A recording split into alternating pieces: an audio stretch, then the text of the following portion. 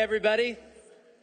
It's great to be here. I want to welcome you to Veritas. As I look out into such a big crowd, I know I'm seeing a lot of new faces here. So if this is your first time to Veritas, we want to welcome you. It's really good to have you.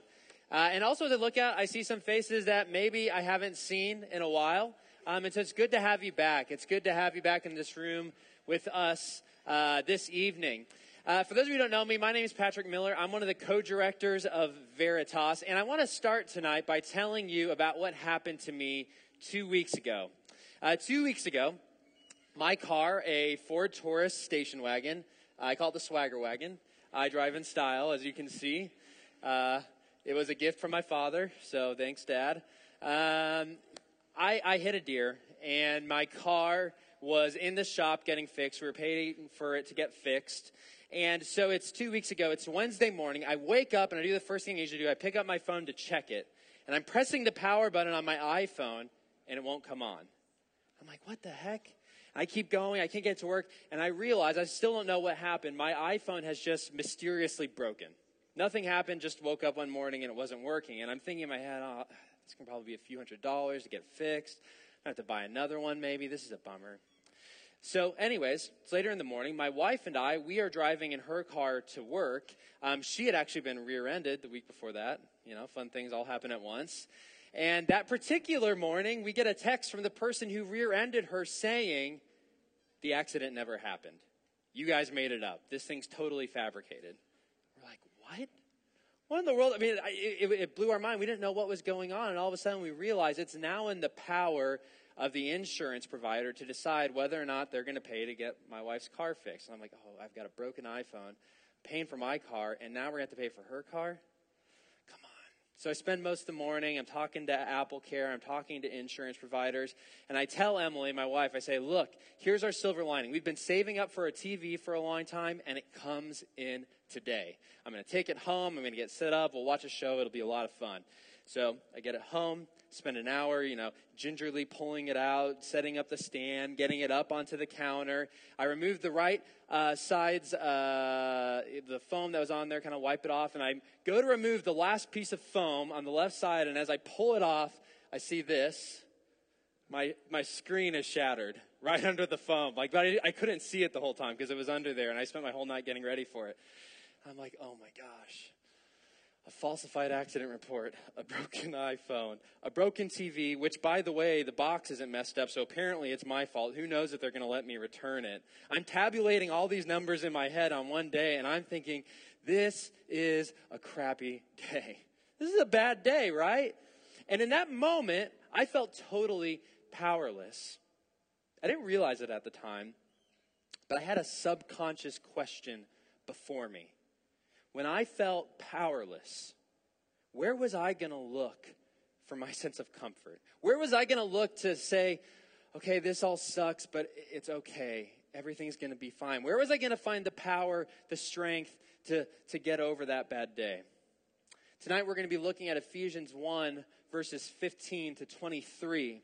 And in verses 19 to 20 of that passage, Paul, he prays that we would look to one power in such circumstances. He says we should look to God's incomparably great power for us who believe. That power which is the same as the mighty strength he exerted when he raised Christ from the dead, seated him at his right hand in the heavenly realms. So who should have the power in that moment to calm me, to help me feel like everything's okay, it's going to be all right, you're going to be whole? Well, it's Jesus. Paul says Jesus is the one who can do that. And what I wish I could tell you is that on that Wednesday night, I looked to Jesus for my strength. I wish I had started praying and I had spoken to myself and said, you know what? Jesus is the one in charge. These are just annoyances. You're going to be fine. But instead of seeing Jesus' power, I decided that I wanted to see my seminary grades. Now, I know it sounds a little bit weird. It's not that I didn't know what grades I got in classes last semester. Okay. That was supposed to come a little bit later. No, because I'm not like humble bragging right now, but I'm really not. Because here's the reality. It's not that I didn't know what my grades were at that point. I I had this need. I thought if I could just see my grades, then there would be something that would tell me no matter what happened today, you can't change the fact that those are my grades, that they can validate that I'm smart, that I'm worthwhile, that they could give me the comfort to feel like a really bad day isn't that bad because you know what? I got good grades last semester. I needed that, the A, to feel like everything is not there anymore. It's okay. I needed that to feel like everything was okay. Hey, we're back. Hey, there you go. Now, when I say this out loud, you guys either think I'm making it up, but the reality is, I know it's really silly. I know it's really stupid, but in that moment, I didn't know it. It's genuinely what I needed to see to feel better. It wasn't really until the next day that I was enlightened to see just how silly grades really are. Yeah, I mean, we know it. Like, grades change. They're inconstant. And you forget about them. You don't remember what your grades were 2 semesters ago. And yet, in that moment, that small thing, that's what I looked to for power, for strength, to satisfy me, to feel like everything was going to be all right. See, I'm willing to admit I have a problem in my heart. Because in my heart, I minimize the power of King Jesus to satisfy me. And I magnify the power of fleeting, futile, empty things in this world like grades to satisfy me. What about you? Do you know what the grades are in your life? Do you know where you look to escape from a bad day? Where you go after a rough week with family on break? Where you go when you feel empty and alone? Do you know what or who has the strength to make you feel whole, like everything's going to be okay? What has the power to satisfy your heart most deeply? If I had to guess, there's probably some of you who are here tonight precisely because you've lost the thing in your life that had the power to make you feel like everything was okay. Maybe it was a girlfriend. Maybe it was a boyfriend, but they're gone now. Or maybe it was a sense of having a successful future, but as you look around you, everybody else is getting the jobs, everybody else is getting the internships, and you're finding nothing. Maybe it was pleasure, but you're starting to see how it really just leaves you feeling empty. It's not what you thought it was. What has the power in your life? What do you fear losing the most? Or maybe you're here tonight because you're searching for that thing. Maybe the thing you're looking for tonight is reputation or a place to belong or status or fitting in. I don't know what it is. But what's the thing that you daydream about? What's the thing that you want so badly and you think if I had it, everything would be okay? It would have the power to satisfy me. Is it the perfect body? Is it the perfect sense of humor? Or maybe you're someone who's here tonight, you know what, my life's great. And the reason why it's great is because I have the thing that has the power to really make my life good. Maybe it's making your parents proud. Maybe it's being needed by someone. Maybe it's being the best dressed, the coolest person in the room. Maybe it's securing your financial future. What in your life do you most desperately protect? Because deep down you know that if you lost it, you'd feel lost. What has the power in your life to fill you, to satisfy you, to make your life good? Different question. Have you had one of those moments of clarity, of enlightenment, kind of like what I had the day after with my grades, realizing, whoa, that is stupid. What am I thinking? Have you had that moment when you see how inconstant and undependable these so-called strengths really are? I'm a big Jim Carrey fan. Grew up watching his movies, The Mask, Ace Ventura, all those things, right? And he's not a Christian. But what I like about him today is that he's one of the most honest skeptics out there. If you're a skeptic, if you're a doubter, we're glad you're here. This is a place for skeptics and for doubters. And I love Jim Carrey because he's a skeptic and a doubter about the things that we think have the power to satisfy us. So let's watch this speech from him from the 2016 Golden Globes. Thank you. I am 2-time Golden Globe winner, Jim Carrey.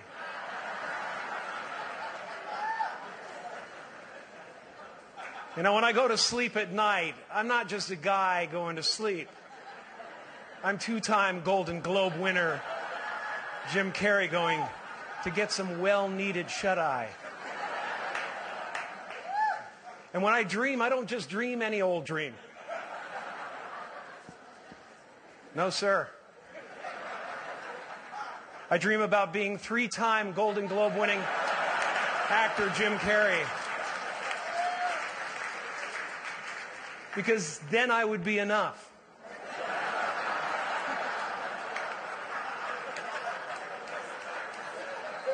It would finally be true. And I could stop this terrible search for what I know ultimately won't fulfill me.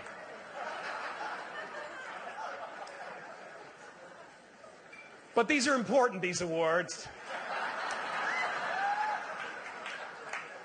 I don't want you to think that just because if you blew up our solar system alone, you wouldn't be able to find us or any of human history with the naked eye. But from our perspective, this is huge. One more time, here are the nominees for Best Motion Picture Comedy. All right. I love that clip. Every time I watch it, I laugh. And I'm laughing because I can tell deep down there's a real truth to it. You see, Jim Carrey is not a Christian, but he's a true skeptic. He's a true doubter, and he's totally, absolutely, 100% spot on right. That we should have some serious doubts about the things that we think in this world can satisfy us, because the reality is they're a lot smaller, a lot more meaningless, a lot more powerless than we really think that they are. If you're a Christian, have you had that moment of enlightenment where you see the powers for what they are? Whether you're a Christian or not, have you seen it? If you are a Christian, let me ask a different question though. Have you had that moment of enlightenment where you really begin to see Jesus for who Jesus is? This is what Paul says in verse 21. Jesus is the King who is far above all rule and authority, power and dominion, and every name that is evoked, not only in the present age, but also in the age to come. And God placed all things under his feet. I hope you catch what Paul's saying here. He's saying Jesus is really the one with the strength. He's really the one with the power. He's the one who's over everything. Do we see that Jesus? Or does our Jesus seem small, tiny, compared to the strengths and the powers that we magnify and make a big deal of in our life today? This makes me think about a story I read in the news. It's about a puppy. I'm a dog guy. I have a beast. I call him my beast. He's just a dog, though. I love him. Do you have the puppy? You can't really see him, but he's cute. He's a cute little guy. And this sweet little puppy, he mistook two of his toys for food. Let's go to the next one. That's his stomach x-ray. And as a result, he couldn't eat food. And he would have died of malnourishment if the vet hadn't gone in and removed the toys. You see them down there. He's safe. If the vet hadn't removed the toys. And we can hear this story and say like, oh, that's kind of cute. Little puppy eating the toys, thinking it's food. But can we just be honest and realize we're kind of like that little puppy too? That we mistake the things in the world, our toys, for the real food, for the real good, for Jesus. And when we look to our toys to be the things that give us strength and power, tell us that life's going to be okay, you're going to be fine. When we look to those things for power, they kill us because they don't actually have the power to do it. Jesus is the only true power who can authentically nourish our hearts, who can make us whole, who can satisfy us and give us a life worth living. This semester at Veritas, we're going to be going through the book of Ephesians. And here's why. It's a book that is tied up with precisely these questions. What is going to define your identity? Who's going to define our collective identity? Who has the power and the strength to define and shape who we are, what we value, how we think, how we live? Let me give you a little bit of background on this particular book. Ephesians was written in 62 AD by the Apostle Paul. Paul was a Jewish man. This is an old mosaic of him. And when he was a younger man, he loved the wrong power in his life. You see, he doggedly sought to kill as many Christians as he possibly could. And killing Christians was the thing that gave him power. It's what people liked him for. It's what people defined him as. It's the thing that made his life worth living. So, Paul, he's spending his days trying to kill as many Christians as he can, getting his glory from that. And the leaders, the big religious leaders of the time, they give him a letter and say, hey, you go to Damascus and you kill as many Christians as you can. And so he's walking to Damascus, but a funny thing happened on the way to Damascus. As he's on his way there, Jesus appeared to him. And the Bible says he literally fell back. This is a Rembrandt of Paul falling backwards. He saw Jesus. He's walking down the road, and out of nowhere, Jesus just appears. With his own two eyes, he sees the resurrected King of glory. And in that moment, he experienced a moment of enlightenment, a moment of clarity, realizing that the powers that he once looked to give his life meaning and purpose, that these were nothing compared to this Jesus that he was looking at with his own two eyes. So as a result, Paul spends the rest of his life sharing about the king that he saw. Jesus became the one that he looked to in order to define him, in order to make his life good, in order to satisfy him.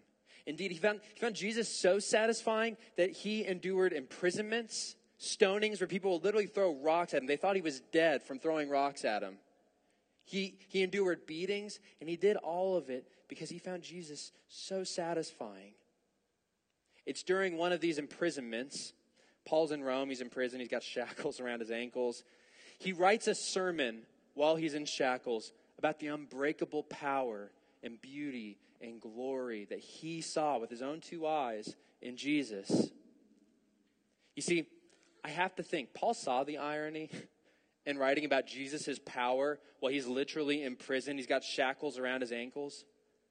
But I think he also saw that if you look to Jesus to satisfy you, he satisfies you so deeply that you can endure anything. So Paul, he writes this sermon, and because he can't leave, he's in prison, he gives it to a man named Tychicus. It's a fun name, Tychicus. And Tychicus takes it, and he goes to Asia Minor, modern-day Turkey. That's a map of it right there. And he goes on a circuit to all of the churches in these cities. And he gives Paul's sermon to all of these churches. That sermon, it ends up in a city called Ephesus, which is where it gets its name today. It's our book of the Ephesians. And Paul in this sermon, he tells us precisely what he's trying to do through it, what his goal is for the lives of those who hear this sermon, which we are going to hear over this semester at Veritas. He says it in verses 15 to 19. These are his purpose. For this reason, because I have heard of your faith in the Lord Jesus and your love toward all the saints, I do not cease to give thanks for you, remembering you in my prayers. So now he's about to tell us what he's praying for. This is his real hope for his sermon. What does he want to have happen to all the churches in Asia Minor? That the God of our Lord Jesus Christ, the Father of glory, may give you a spirit of wisdom and of revelation in the knowledge of him. So he says, I want you to know something. I want you to know something deeply. He goes on, he says, having the eyes of your heart enlightened. He's saying, I don't just want you to know something, I want you to see something. I want you to see it with your heart. I want you to feel it. I want you to experience it. So what does he want them to see and feel and experience? That you might know the hope to which Jesus has called you. What are the riches of his glorious inheritance in the saints? And catch this, and what is the immeasurable greatness of his power toward us who believe, according to the working of his great might. See, it turns out the Christians who were living in Asia Minor at all these churches, they were tempted to minimize Jesus and magnify all of the other powers that were at work in their time. See, they lived in a time where Rome and the Roman emperor ruled and reigned supreme. He could tax, he could enlist, he could demand anything from you. He could destroy you and dominate. Jesus doesn't seem very powerful in that world. They lived in a pluralistic world where they saw, literally in their temples and in people's houses, idols of gods. And these gods promised that they had the power to give them the good life, to satisfy them, to make life worth living. They said, we can give you power in politics or commerce or agriculture or family life. Just worship me and I'll give you the power. Jesus could seem pretty small in a world like that. See, not a lot's changed in our human nature from then to now. Back then, Christians were tempted to minimize the strength of Jesus, and they were tempted to magnify the strength of the world around them. So Paul decides he needs to write this sermon because he wants them to see the reality that he saw with his own two eyes on that road to Damascus. The King Jesus, glorious, resurrected, the one who has power above all else. What Paul's trying to do makes me think of an app that I just heard about. It's called Be My Eyes. It's an app for blind people. It's a really cool idea. So let's say you're blind and you're trying to see if this milk carton you're holding, is it expired? Can't tell from the smell. What do you do? Or let's say you've got a menu and you're not with a friend. You can't read it. How do you know what to order? Or you're at a new bus stop. You don't know when the bus comes. What do you do? Well, Be My Eyes allows a blind person to use their smart camera phone to connect with a sighted person who then describes through headphones what they're seeing. So they can say, oh, yeah, that milk is expired. Or, oh, yeah, there's this on the menu. Or here's when the bus comes. It's a really cool idea. They can be someone's eyes. And I think that's exactly what Paul wants to do for us in his letter to the Ephesians. He wants to be our eyes. He wants to help us see Jesus for all that he is. He says that he wants the eyes of our hearts to be enlightened. See, I can just be honest about myself. I'm a guy who looks to grades to find my strength and worth and power when I feel down. I need someone to be my eyes. I need someone to help me see the true strength of Jesus to satisfy my heart. I need someone to show me the hope of Jesus' calling. You see, the powers in this world, the things that we look to, they're full of false hopes. They promise us success, friends, status, pleasure, a good family. Whatever it is, they promise it all. And yet, just like Jim Carrey said, it's never enough, is it? And in the end, we always find ourselves anxious about losing the thing that we want the most, and we live in constant anxiety as a result. But Jesus calls us to be a part of his family. He adopts us. That's the hope that he's called us to. That we're not alone anymore. We don't have to do it on our own anymore. God's with us. God will protect us. God will satisfy us. God will send his Spirit to be his presence with us when we are hurting, when we're suffering. He'll be our anchor in our roughest days. I need someone to show me that. I need someone to show me the riches of Jesus' glorious inheritance. Yet again, the powers of this world, they'll promise us riches, literally, wealth, comfort, a perfect body. Don't you ever notice they always come up short on true, deep, and lasting satisfaction? As sons and daughters of God, Jesus promises us an eternal, abundant, never-ending inheritance of joy and satisfaction with him in heaven. He says that we'll be resurrected with him on a renewed earth.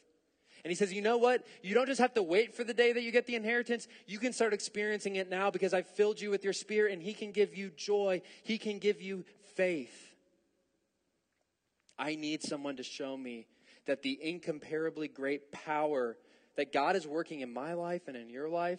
Verse 19 continues, that power that's at work in us is the same as the mighty strength God exerted when he raised Christ from the dead and seated him at the right hand in the heavenly realms.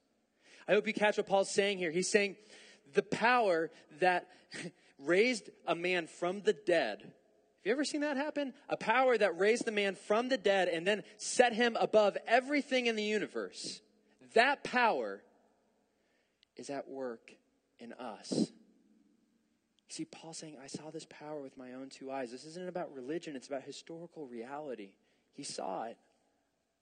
And he wants us to know and experience the very power that raised Jesus from the dead and seated him above everything. It's available to us. And yet we look to our toys to give us power, to satisfy us, to make life whole. Remember, this isn't religion. This is reality. The King of the universe, he's offering his strength, his satisfaction, his love, his care, his presence to us. And yet we minimize it and we make it small, and so we never ask and we look to our toys instead. The author Skye Jethani, he tells a story from his childhood about his father.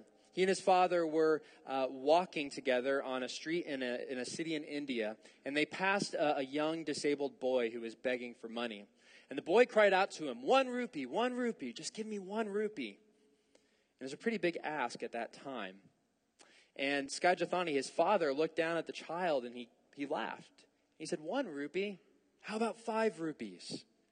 But the child, seeing him laugh, he got confused. He thought he was being mocked, like 1 rupee? How about 5 rupees? Yeah, right. And so the child, as quickly as he could, just gets up and starts running because he's afraid. And Sky Jathani, his dad, realizes what's happening, so he chases down the kid.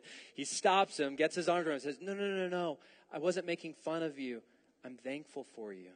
You only wanted 1 rupee, but I really do want to give you 5. And he pulls out his coin purse, and he puts 5 rupees in the child's hand. In so many ways, we're like that child, right? We minimize Jesus' power. We think he's only got 1 rupee to give. And so that's why we settle for our toys. But Jesus is the king of the universe. He's far above all rule and authority, power and dominion, and every name that is invoked. There's no political authority on this world that is more powerful than Jesus. There's no boss or manager in your life who is more powerful than Jesus. There's no Twitter user, no Instagram, whatever, that's more influential in this world than Jesus. You have no friends who are more well-connected than Jesus. He's the only one with the true strength and the true power to define us. The power to satisfy us, the power to make our lives whole. And Paul says in verses 18 and 22 that his power is for us who believe. God placed all things under his feet. For the church, that's us. He wants to give his power. He's so loving, he's so gracious, he wants to offer it up to us. We settle for cheap knockoffs. We magnify their tiny strength when Jesus is right there. I want to end tonight by asking ourselves a question. What's your hope for spring 2016? Is it to keep chasing after the same toys that you've always chased after? Or is it to see and know and feel and experience the power of Jesus? I don't know what the semester is going to be. I know I'm not going to do it perfectly. I know I'll look at my grades again. I know I'll make mistakes. And yet, deep down, I'm asking God, can you please help me to see and experience and feel your power so that I stop doing that, so that I look to you and enjoy you more? What would it be like if everybody in this room said, you know what? This semester, I have one goal. I want to see his power. I want to feel it in my life. I want him to satisfy me. As the music team comes back up, let's just ask, what would that look like? What would it practically look like in our lives? Well, maybe it means making Ephesians 1, 15 to 23 our prayer every morning. Maybe we wake up every morning and we just say, God, help me to see Jesus' power more. Or maybe it means waking up 30 minutes early to actually read Jesus' word, to let it be our eyes, to let it help us see him for all that he is rather than constantly questioning him. Or maybe what it means is giving up a part of your life that you've been holding back from Jesus. Maybe it means saying, I'm tired of taking my toys more seriously than I take Jesus. Maybe it means giving him a decision in your life that you've been holding back. Maybe it means trusting him to guide you in a friendship, to teach you how to love and care for someone, or guide your choices in a relationship that you're in that he needs to be in charge of. Maybe it means being open with him about a sin that you've been hiding. Or maybe you're here tonight and you feel so overwhelmed by your sins and your dirtiness, and you think, I can't experience Jesus' power. Nothing could be farther from true. He is the only one with the power to cleanse you, and I tell you what, he wants to clean you. He has grace for you. He has love for you, and he wants to be the one who satisfies you. He says, look to me to satisfy you rather than looking to that video that you want to download to satisfy you. Look to me to satisfy you on Thursday and Friday night rather than feel like you have to go out to the bar to satisfy you. Look to me to be the one who satisfies you, not feeling like you have to talk trash on that person to fit in. What's your hope for spring semester of 2016? I'm convinced that if you're here tonight, God has you here for a reason. He wants to enlighten your heart so that this semester you would see and know and experience and feel the power of Jesus. He wants to do that. Your King has brought you here for that reason. He wants to change you. He wants to lead you. He wants to be with you. He wants to guide you. He wants to love you. Let's pray. Heavenly Father, I want to be the first person to confess that I look to things outside of you to satisfy me. I look to grades. I look to my friendships. I look to success. I look to so many things to be my power, my strength, the thing that makes my life whole. And Jesus, I just want to confess, I do that. I pray you'd help all of us to confess in our hearts the ways that we do that. And Jesus, I pray that you would help each and every one of us this semester to be enlightened so that we can see and feel the amazing power of King Jesus. You're the only one who can do it, and we're thankful because you are so eager to do it. Heavenly Father, it's in your name that we pray.